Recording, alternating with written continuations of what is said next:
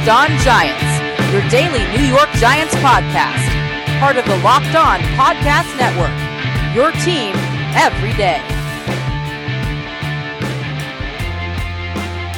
Hello, New York Giant fans. Welcome to another edition of Locked On Giants, part of the Locked On Podcast family, your team every day. My name is Patricia Traina. Happy to be with you. It is Wednesday.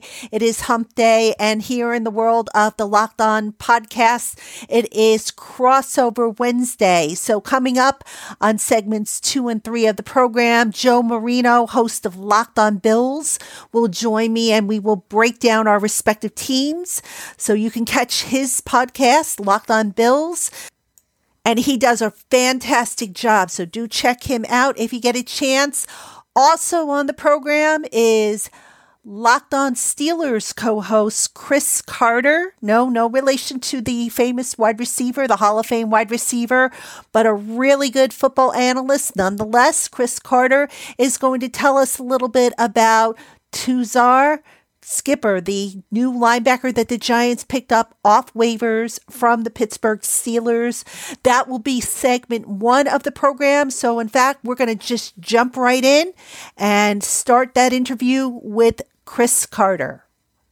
I'm joined by Christopher Carter. He is the host or one of the hosts of the Locked On Steelers podcast. Chris, thanks so much for joining me. Thanks for having me. This is great. My pleasure. My pleasure. So Chris is going to provide some information about the Giants' newest linebacker, Tuzar Skipper. Chris, what can you tell us about Skipper? Well, a few things. I'll tell you right now, first off the bat, he was the darling of training camp for the Pittsburgh Steelers. Fan-wise, it was on the day of the final cut, there was literally a Skipper watch going around on social media, everyone wondering if he would make the team because he was so impressive in training camp and in the preseason. The Steelers, they're known for having their linebackers, and they've been looking for who's going to be that next young edge rusher that's going to, push with TJ Watt for the future. And Skipper looked like that in preseason. He led all NFL defensive players in this preseason with 5 sacks throughout all the games. He had a sack in every single game that he played in, and he didn't get to play in, all throughout all of them. They were having a solid rotation of their edge rushers. And what was impressive about Skipper was, not just the pass rushing, but also stopping people on the run game. There was one play against the Titans where the Titans threw one tight end at him. He shed that away. They threw another tight at him. He shed that away, and then he tackled the running back in the backfield. He's very physical. And he works very hard. He's another MAC player. The Steelers had 9 going into this training camp. But he was a guy, when he initially made the 53-man roster, there was a big sigh of relief from Steeler fans because everyone's thinking like, hey, maybe he can be the guy. Steelers fans are still romantic about how James Harrison went from the practice squad to being a superstar for the team and leading the organization in sacks and all their history. But Skipper was a guy that his biggest problem with the Steelers was he was the 10th linebacker on the 53-man roster. So that's led to a lot of the decisions of why he got cut. It sounds like, given how much talent he had, you would have thought that they would find a spot for him. So it sounds like you're surprised in a way that he was cut. A little surprised, but more so, I guess, as an analyst, disappointed as far as how they divvied up their roster. To explain why they let him go, it is actually relevant, funny enough, to Antonio Brown.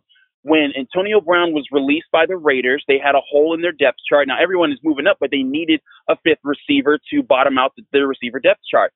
And the Steelers had a guy on their practice squad, Johnny Holton, who's a former Raider, that of course he had experience with the team. He was probably going to be their primary target to go grab. So they took a gamble. They said, hey, we'll cut Tuzar Skipper. He's our 10th linebacker. We weren't going to use him against the Patriots anyways. We'll bring up Johnny Holton because of he's fast and maybe they can use him in the return game. And he did get a total of 12 snaps. And that way they'll hope that Tuzar Skipper could survive one weekend of being on the waiver wire and then bring him back the next week. But that didn't happen because the Giants picked him up. And I think the Giants made a great move in doing that because he's very cheap. He's a rookie. He's an undrafted free agent, so you could pay him very little. But He has such a huge upside. And the thing is that Holton's in his late 20s, and he kind of is what he's going to be. You know, he's not a sure-handed guy. He's fast and he's exciting when he runs a deep route. But Tuzar Skipper looks like the truth of what you want in a rookie undrafted free agent prospect as an edge rusher and as an edge defender. He does a lot of things right. I think that the Steelers are going to regret this, if he ends up staying with the Giants. I think he does have a future in this league. We see the pass rush stats, and what about the run? How is he against the run? He's extremely physical. And here's the thing. So Ola Adini is the other edge rusher that he was big in last year's training camp and this year's training camp. And he made his name because he was a pass rusher. But Ola Adini's problem was he couldn't stop the run too consistently. He was unsure of how to use his hands in certain situations. All those problems are gone with Skipper. You look at the way that he was able to take on people. I'm big on technique. When you're an edge guy, you need to use your inside hand to keep the blocker who's on you engaged, but make sure you're keeping your outside hand free so that when the running back comes your way, you're able to turn him back inside. And that's what Skipper did a lot really well. But so many times also, he didn't just use his inside hand to maintain leverage. He would blow up offensive tackles and tight ends and fullbacks with his initial rush to maintain the run. There's a lot that's going to have to come into it when it comes to schemations and learning how to do it against different formations and how offenses will try to trick you and trap you on the edge.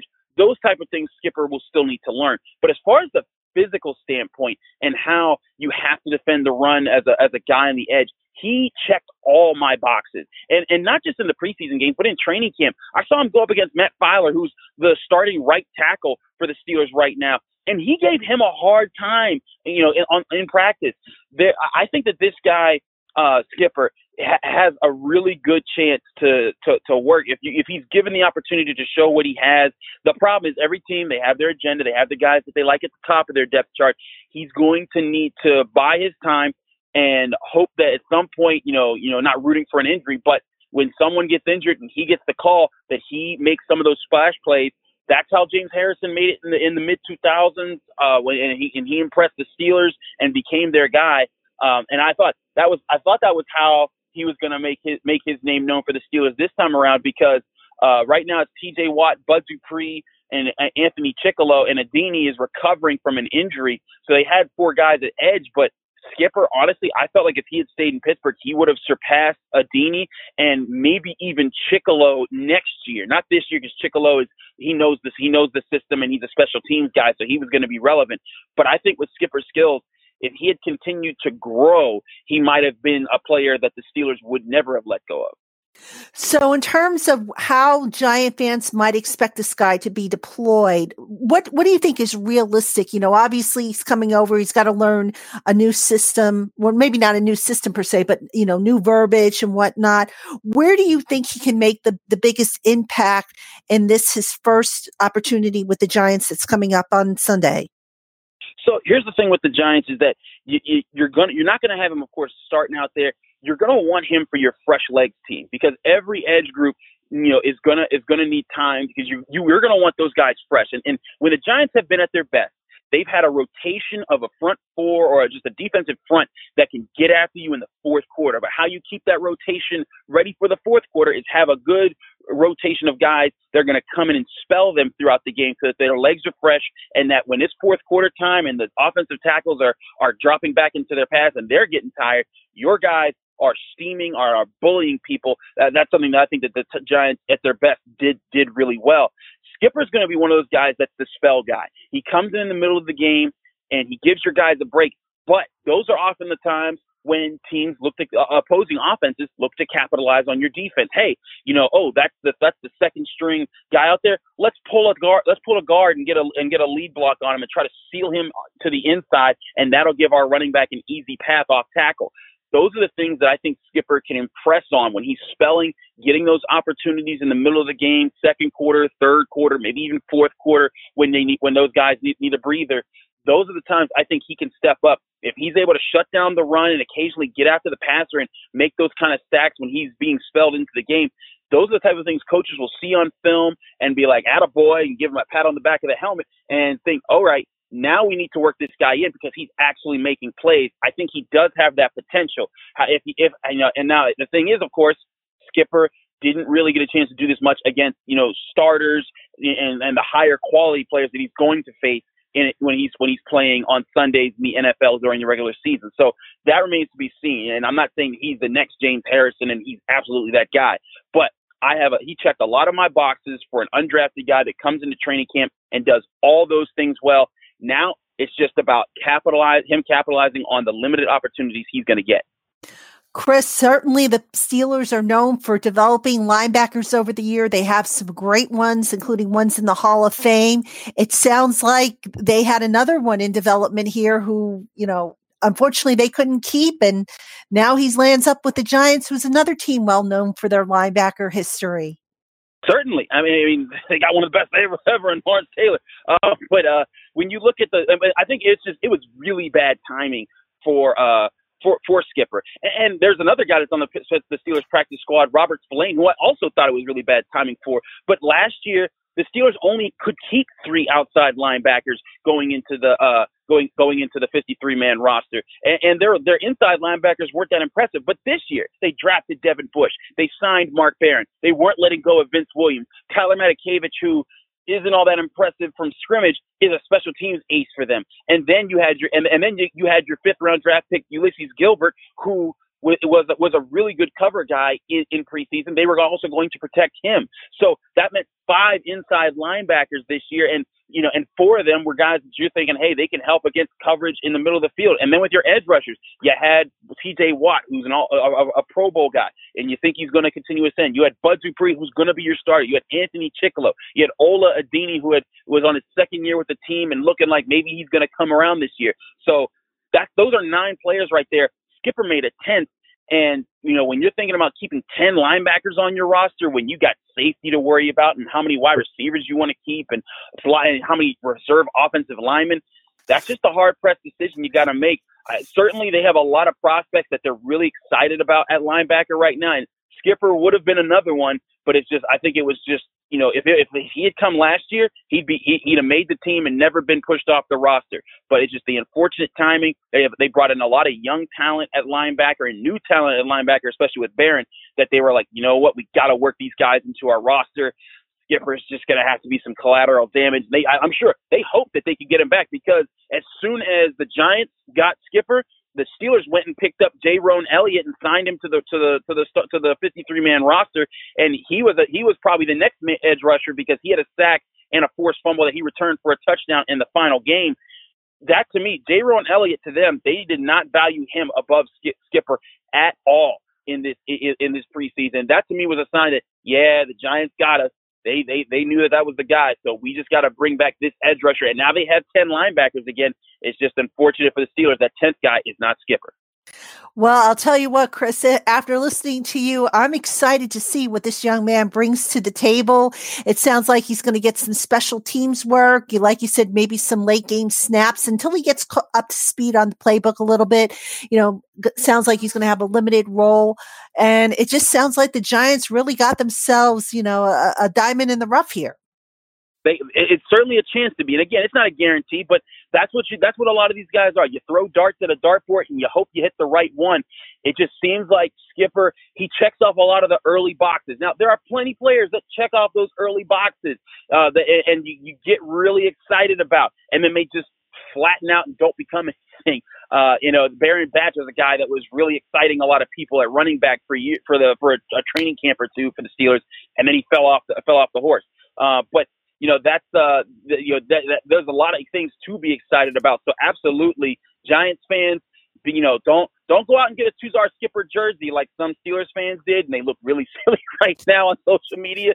But definitely keep your eye on him, and maybe that will be a guy in 2 or 3 years if he's still with the team that you're gonna be like, hey, I remember when he came to the team and he came up, he didn't have anything, he was an undrafted free agent, now he's starting. That's the kind of guy I think he could develop into. Definitely something to be excited about, Patricia. Chris, thank you so much for coming on the program, telling us about Tuzar Skipper. Giant fans, stay with us. We'll be right back with the crossover segment, Giants versus Bills, featuring Joe Marino of Locked On Bills. The Locked On Giants podcast is brought to you in part by BlueChew.com. Visit BlueChew.com and enter promo code LOCKEDON to receive your first shipment for only $5 shipping and handling. That's BlueChew.com. Joe Marino of Locked On Bills, now joined by Patricia Traina from the Locked On Giants podcast to get the Giants' perspective on the Week 2 matchup between the Buffalo Bills and New York Giants. Patty, welcome. Good to be with you. Joe, it's a pleasure. Looking forward to talking some football with you today, and Week 2 already at the NFL season. Yeah, you got to enjoy these NFL Sundays because they're gone before we know it. Let's talk about the Giants. From the outside perspective, looking at the Giants, I don't think there's a lot of believers in Dave Gettleman and the direction of the organization right now. What's the consensus of the fan base in terms of their belief in the direction of the Giants? Well, it's interesting, Joe, because people started to kind of come around after criticizing Dave Gettleman and questioning why he got rid of so much talent. Odell Beckham Jr. was traded. Olivier Vernon was traded. Going back even before that, they let Devon Kennard, who currently leads the league in sacks, he walked away in free agency. Landon Collins went down the I-95 to Washington and so on and so forth. The list seems endless. So people started to come around after questioning why he's letting so much talent go out the door.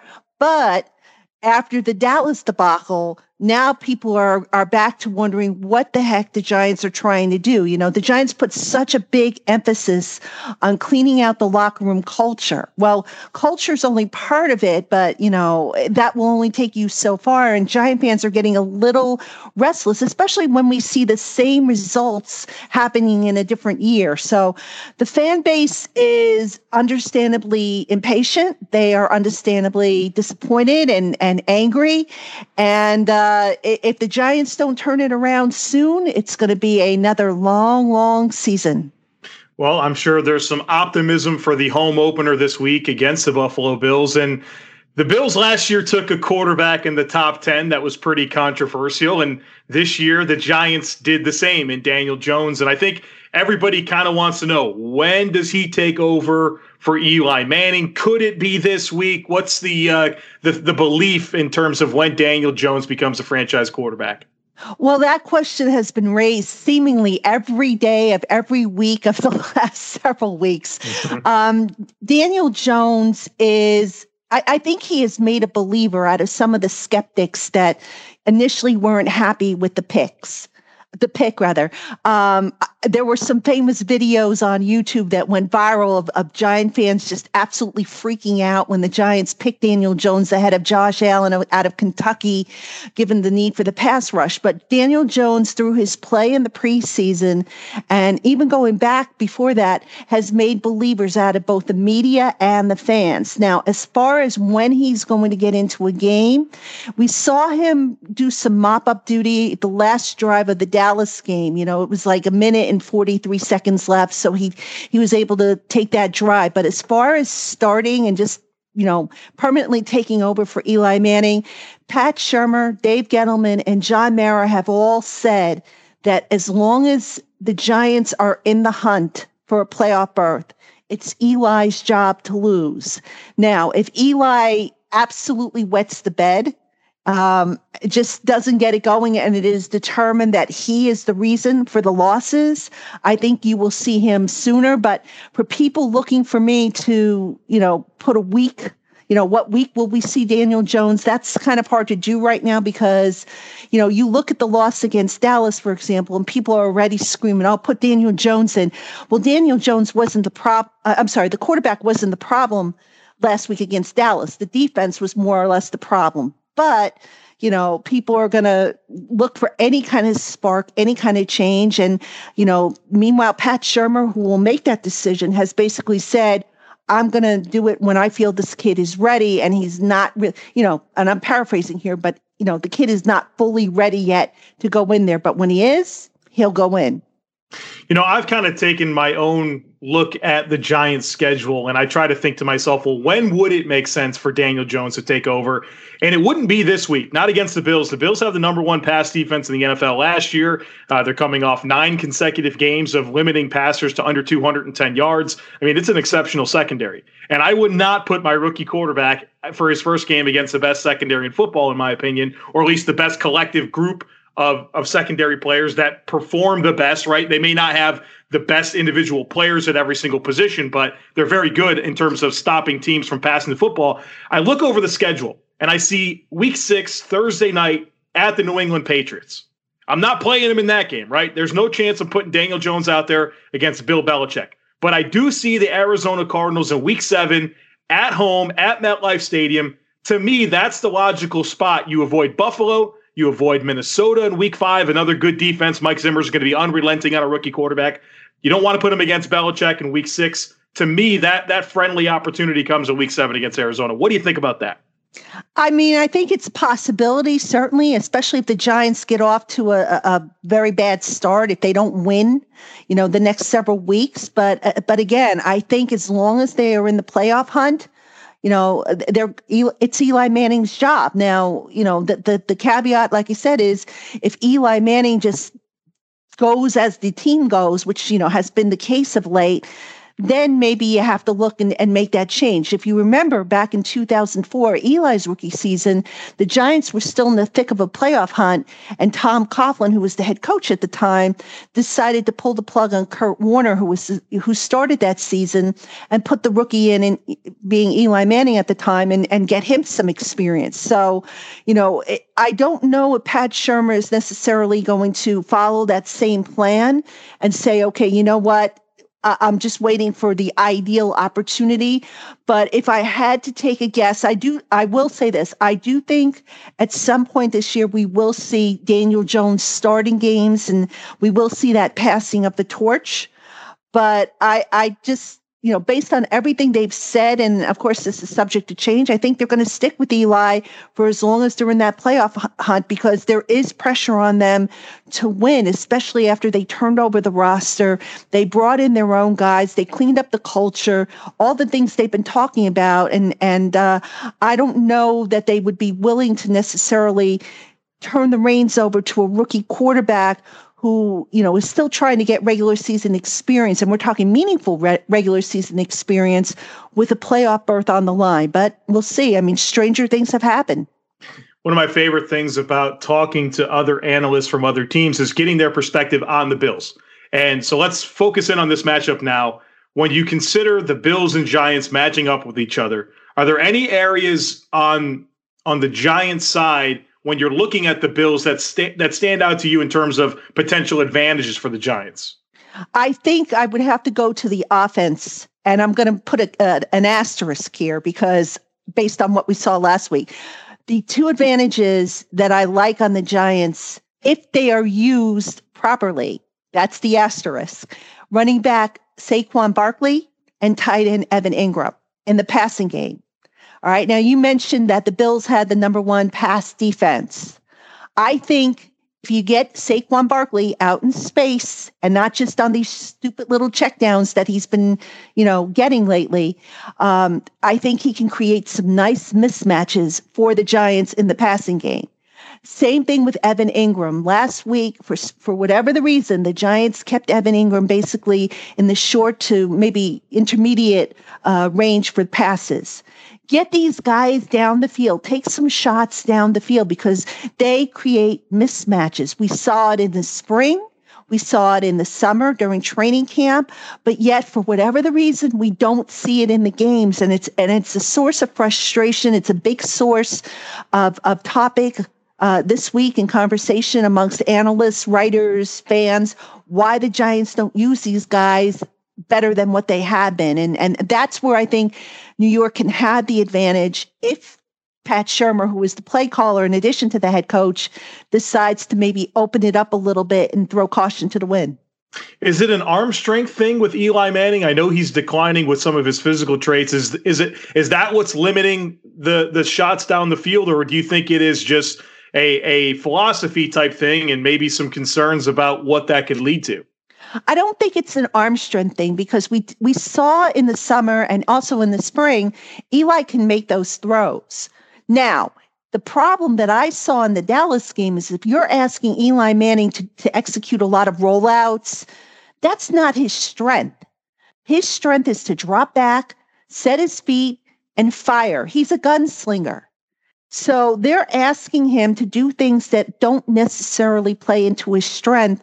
And I just question whether or not that's hurting him in the long run. Now, with that said, Eli is also declined in such a way that, he's not vintage Eli. He's not the quarterback who can load the team on his shoulders and rise above. He basically becomes a victim, if you will, of his supporting cast. So in other words, if his supporting cast is playing well, he generally plays well. If they're not playing well, then his performance kind of matches it. So I just would like to see the Giants, and you know this, Joe. Coaches always say players are interchangeable. There should be no drop off, next man up, etc. I never bought that explanation because we would all have to be robots for players to be interchangeable. Everybody has their strengths and their weaknesses. And I think some of what Shurmur is asking Eli to do is not necessarily playing to his strengths. Well, that's a concern in and of itself. I feel like we've had a lot of negative talks so far, Patricia. Let's see if we can find some strengths here with this Giants team. And when you do look at it, Ingram and Barkley certainly stand out as dynamic playmakers that the Bills will definitely have to account for and come up with a plan to stop. What are some of the other strengths, maybe some of the underrated strengths of this football team? Well, I think you got to look at the offensive line. We heard a lot about how Dave Gettleman loves his hog mollies, how he was going to, make over that line. He brought in Kevin Zeitler from the Browns in the Olivier Vernon trade. He signed Mike Remmers, who was with Shurmur in Minnesota, to play right tackle. These are two guys that have been there, done that. And as opposed to last year, when they put Eric Flowers at right tackle, who had never really played on the right side and who wasn't very good to begin with. And then they brought in, like I said, Zeitler for Patrick Omame, another guy who had played primarily on the left side and who they flipped over to the right side and who struggled. So when we saw in week one, we saw that offensive line, they did a pretty good job with pass protection. I mean, you didn't hear DeMarcus Lawrence of the Cowboys name a lot. You didn't see, a whole lot of sacks and disruptions by the Cowboys. So they held up pretty well. And correct me if I'm wrong, but, you mentioned again, the strength of the Bills being the pass defense. And part of that has to do, I'm sure, with the pass rush and getting pressure and disrupting up front. So I'm really interested to see that the Giants offensive line against the Bills defensive front to see if they can continue, holding those guys at bay and limiting the amount of disruptions that those guys are able to get in the backfield. When you look back on week one against Dallas, is there anything that you learned about the Giants? They don't have a defensive secondary. That pass defense was brutal. I mean, going into the game, James Bettcher, defensive coordinator, had said that the plan was to alternate DeAndre Baker and Antonio Hamilton at cornerback, alongside of Janoris Jenkins, who's an established cornerback. And the minute Bettcher said that, I said, uh-oh. I said, that's not good. Because when a coach alternates guys at a starting position, that to me says one guy hasn't stepped out and really locked down that position as his. Now, what further, concerned me is that both Baker and Hamilton missed preseason game time because of injuries. And we went on and we saw that Julian Love, who had played, in the preseason, I don't think he missed any snaps, and Corey Ballantyne, who had also played and hadn't missed any snaps, those guys barely got on the field. And I just didn't understand the logic behind that. And we saw the Cowboys go after that Hamilton and Baker combination over and over and over again with success. There was also some communication issues in the back end of the defense. Again, I blame that on the fact that the defense didn't really play together throughout the summer. because of injuries or coaches' decisions and whatnot. And, the players say, well, we practice it. The communication's fine. That practice isn't the same as, game speed. It's a different speed. So just that would probably be my biggest concern, is that pass defense on the back end. And the fact that they weren't able to get a pass rush to help that defense, that's another concern. So just basically that whole operation is probably my number one concern, and where I think the Giants really need to make the biggest jump from week 1 to week 2. Last one for you, Patricia, is if the Giants win this game, it will be because blank. Because Pat Shurmur finally woke up and started using Saquon Barkley and Evan Ingram down the field more. I mean, look, Saquon Barkley, they spent a number 2 overall draft pick on this kid last year. He is the reigning offensive rookie of the year. He is a generational talent. Why wouldn't you want to use him to his fullest strengths? And, Shurmur, when the question was brought up to him yesterday during his conference call, he basically said, we use him, he had X number of snaps, et cetera. The number of snaps wasn't the problem. It was how he was used. You're not taking advantage again of his ability as a receiver to get a one-on-one matchup with a linebacker or a defensive back where he can win that. You're not taking advantage of, his elusiveness in the second level. So try using some of that stuff. And the same thing with Evan Ingram. Evan Ingram is a tight end, but he's like a wide receiver. What happened to moving this kid around, splitting him out wide? Don't necessarily limit him to inline blocking all the time. Use him, get him down the field, and maybe give yourself a chance to sustain some of these drives and extend them, especially on third down, where the Giants didn't convert their first third down attempt until the third quarter of last week. Appreciate your perspective on this game, and we'll flip it over to the Bills side here in just a minute. But let me ask you this. If you found $100 on the street, would you pick it up or keep walking? Of course you take the money. So why do you keep picking winners and not betting on them? That's why I go to MyBookie. It's fast, it's easy, and they pay when you win. Let's face it, where you're betting is just as important as who you're betting on. I wouldn't tell you to bet with them if they weren't the best. Do the smart thing. If you're going to bet football this season, bet with MyBookie. Did you know that you can bet on games after kickoff? If by the second half it looks like your bet is going to lose, you can always just take the other side. If you're the kind of guy that likes to bet a little and win a lot, try a parlay. If all your picks come through, you'll multiply your winnings. And no matter how you bet, the NFL season is the best time to bet of the year. Join now and MyBookie will double your first deposit. Use promo code LOCKEDON to deactivate the offer. That's promo code LOCKEDON. Visit mybookie.ag today. You play, you win, you get paid. All right, Joe Marino is with me. He is from Locked On Bills, and we are talking Giants Bills Week 2, Giant fans. Thanks so much for tuning in. Joe, let's jump right into it. The Bills are coming off an inspiring win, a come-from-behind win against the Jets at MetLife Stadium last week. How do you see that euphoria, if you will, carrying over, or have the Bills kind of moved on from that and just are locked in now on what's ahead? I think it's a good question. And Sean McDermott is the head coach of his football team. You don't worry about things like, will there be some over celebration or loss of focus or anything like that? It was an emotional win. The Bills came from 16 down late in the third quarter. They were -3 in turnovers.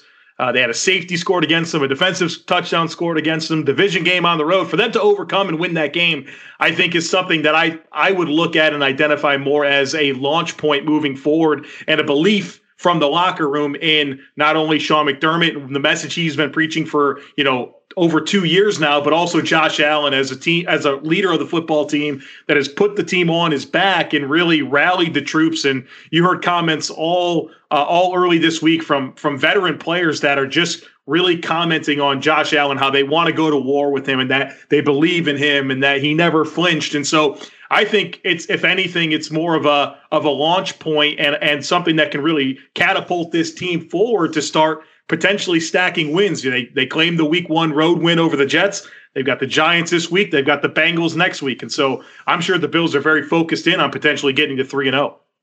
The Bills have the best defensive secondary right now, I think, in the NFL, as evidenced by what they did against the Pats last week. What about the offense? Where is the strength of that Bills offense right now? To me, what it comes down to offensively for the Bills is how many things they can throw at you. And I think the identity of the offense is just that Brian Daboll, the offensive coordinator, is going to give you countless personnel packages, countless formations, and you have to be ready to defend so many different things. And you have a quarterback like Josh Allen, which he has his issues and he has some variance to him, but he doesn't have any limitations, right, in terms of physical ability. He can push the ball down the field and challenge the deepest windows of the field, but he can also run the football. The Bills have a good rushing attack, and he's developing those timing routes and really starting to challenge the field in the short and intermediate areas as well. I mean, his average depth of target has really changed from his rookie year going into preseason and what we saw in week one. And so the Bills are going to give you a lot of different personnel groupings, a lot of different formations, and it's going to make it very difficult in terms of preparation. And then you have to be sound with your communication and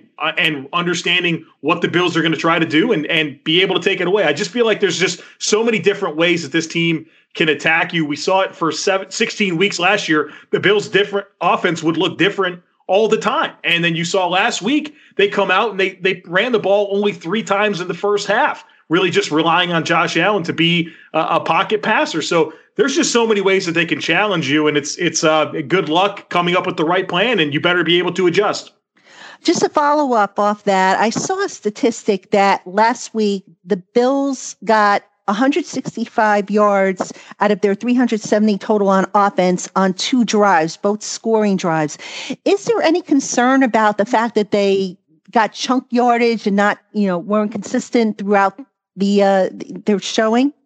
Well, I think it's a good point, and 4 turnovers really plays into that. So you have 4 drives that, 2 that had great momentum in terms of scoring opportunities that were taken away because of a missed exchange on a snap or off of a tipped pass that Josh Allen threw, and it goes in the hands of C.J. Mosley or goes in the hands of a different player. So I think it's a fair question, especially because the Bills, Josh Allen didn't throw a touchdown pass in the preseason despite moving the ball. So moving the ball hasn't seemed to be the issue. It's been sustaining those drives well enough to not have a turnover or some type of thing, a negative play that creates adversity, and the Bills being able to respond. So, yeah, I think it's a concern. I feel like a lot of that last week, though, was due to turnovers, and hopefully that's a point of emphasis for Josh Allen and the Bills this week, and they don't give the Giants short fields or take away their own sustained drives.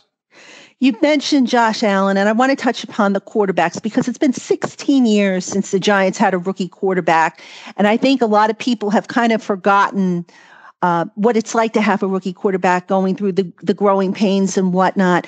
This year, as you know, the Giants drafted Daniel Jones, number 6 overall. He is the quarterback of the future. A lot of fans, a lot of media are calling for Daniel Jones to start. Having gone through that last year with Josh Allen, what are just, generally speaking, some of the growing pains that a team experiences when they put a rookie quarterback in regular season game snaps, even if that rookie has had a strong preseason? Well, they're going to take their lumps, and I think you just have to acknowledge that there's going to be plenty of ups and downs, and the quarterback that they are when they first take the field is not the one that they're going to see forever. Ideally, that's as bad as they'll ever be when they first start playing. And so, there's this big expectation, I think, from social media for these guys to really come out and, be guns blazing from the outset. And the reality is it's a big jump going from the college game to the NFL and playing against NFL defenses and executing an NFL offense. It's a big jump. And so being able to recognize that there's going to be growing pains, and it's not a game to game thing. It's chunks of games to chunks of games. And when you see your shiny new rookie quarterback that your team just invested a top 10 pick in, you live and die throw to throw. You really do. It's literally a throw to throw, up and down feeling when watching them play. And what I would encourage every football fan to do is to watch other football games with the same lens that you watch your favorite team. And I think you'll be very surprised how even quarterbacks like Drew Brees and Tom Brady will do things that are questionable and miss throws, and understand that when your rookie quarterback misses a throw or they make a questionable decision, that those things happen. Look at Drew Brees on Monday night in the red zone. He rolled out to his right and threw the ball right to Whitney Merciless. If Josh Allen did that or Daniel Jones did that, Twitter would explode. But did they do anything when Drew Brees did it? No. There's just going to be some variance, and you have to let them develop. And everybody wants everything to happen overnight in this microwave society, but it takes time. And be patient, and you have to give them a chance to fail forward and hope they develop. At some point, it becomes on them to be able to embrace a growth mindset and develop, and also for the coaching staff to do their part in maximizing their strengths and building the roster around them. Be patient, Joe. That's a new novelty. I don't know. Can people be patient? Oh, goodness. All right, Joe, a couple more questions for me about the game. Fill in the blank. The one Giant who will give the Bills the biggest fit is blank, and why? I mean, it's got to be Saquon Barkley. I know that's the low-hanging fruit, but he's such a great talent, right? I mean, the ultimate blend of size, speed, burst, physicality, receiving ability, just dynamic moves in space. I mean, he is the total package. You said it in our first segment about him being a generational talent. I think sometimes that word is loosely used. It fits for Saquon. He is special. And so I know that there's some concerns about how he's used and those types of things, but just the fact that he touches the football, that's enough to get you to perk up and be concerned about what he can do with it. And so the Bills had a really good opportunity to face Le'Veon Bell last week, and not necessarily that they're similar in terms of physical ability, but they're both outstanding backs that the offenses respectively funnel through. And so it was a good opportunity for the Bills to face an offense like that, and they'll have their hands full going up against Saquon Barkley. No matter how he's used, he's a dynamic player, and he's going to present a lot of challenges. Now, the Bills are a team that the Giants only see once every 4 years. So a lot of Giant fans still not as familiar with them as we record this show. You know, there's going to be previews and whatnot. But give us a sneak peek. Who's the one player on the Bills, or maybe a couple players, if applicable, that you feel are the most underrated but yet the most dangerous in terms of matchups against the Giants? Well, with Saquon Barkley being the marquee player for the Giants, you have to look on defense and say, who's the matchup neutralizer? And it's Tremaine Edmonds, the linebacker, the middle linebacker. The Bills had 2 first-round picks in 2018. One was Josh Allen. The second one was Tremaine Edmonds out of Virginia Tech. I mean, he's 6'5", 250 pounds. He's got long arms, and he runs really fast, 4.5. I mean, he's got the range. He's got the size. He's got the physicality, and he's developing the instincts as well to go with his outstanding physical traits. And so despite there being a player like Saquon Barkley, the Bills have quite the matchup neutralizer, if you will, and Tremaine Edmonds, just one of the most physically gifted defensive players in the league. And he's really kind of coming into his own, and this will be a big task for him. And so that would be a player that I would definitely get familiar with if I were Giants fans. And then just the safeties that the Bills have, Micah Hyde and Jordan Poyer, they're a complementary duo. They can play deep zones. They can come up and play near the line of scrimmage. And the entire Bills secondary, but mostly the safeties, do such a good job of limiting your ability to get pre-snap reads. You've heard Tom Brady talk about Sean McDermott's defense and the challenges that it presents in terms of doing that. And Adam Gase last week talked about how difficult it was in terms of getting balls and looks down the field because the Bills take away big plays. And so a lot of that is because of those safeties, Jordan Poyer, Micah Hyde. Micah Hyde, a Pro Bowler recently. Jordan Poyer, a guy that, I mean, probably should have been a Pro Bowler here recently. And so if Giants fans are sleeping on those guys and think, oh, well, Evan Ingram can feast on them, understand that's one of the best safety duos in the league. Offensively, this is an evolving offense. It's really kind of been fun to watch just because, like I talked about earlier, it can throw so many different things at you. But John Brown, I mean, 7 catches, 123 yards and a touchdown against the Jets last week, and they really had a hard time matching up with him. And Cole Beasley as well. You guys are familiar with him from the Giants, and he's heavily involved in this offense. And maybe a lot of people talked about his limited usage in Dallas. Well, that's not the case in Buffalo. He's going to get targets. And so Josh Allen has really been able to expand his ability to test the whole field by having a true vertical threat in John Brown, having an underneath threat in Cole Beasley. And so you might look at the Bills receivers and say, well, they don't have Julio Jones. They don't have Odell Beckham. They don't have, AJ Green, but they have complementary players and a really good scheme. Joe Marino, it's going to be September 15th, Sunday, 1 p.m. Bills at Giants at MetLife Stadium. 2 weeks in a row, the Bills are making the trip down south to MetLife. Going to be a good one, I think.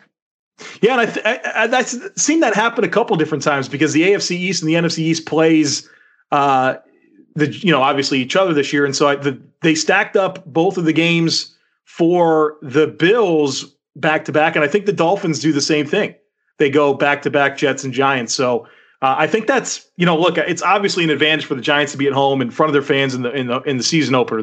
Or the home opener. That's going to be a big deal. But I think the familiarity component of this for the Bills now, obviously a familiar destination for them, but back to back weeks certainly maybe takes away some of that advantage. Interesting perspective, but it's going to be a good one. The Giants in desperation mode, even though it's only the second week of the season, got to bounce back from a horrible loss at Dallas. Bills riding high after their comeback win against the Jets. Can't wait, as they say. And that'll do it for this episode of Locked On Giants. Want to thank Chris Carter of Locked On Steelers for coming on the show. I want to thank Joe Marino for the wonderful crossover segment. And I want to thank you for listening. Be sure you tune in the rest of the week. We have plenty more coming up on the Locked On Giants podcast. This is Patricia Traina wishing you a good day.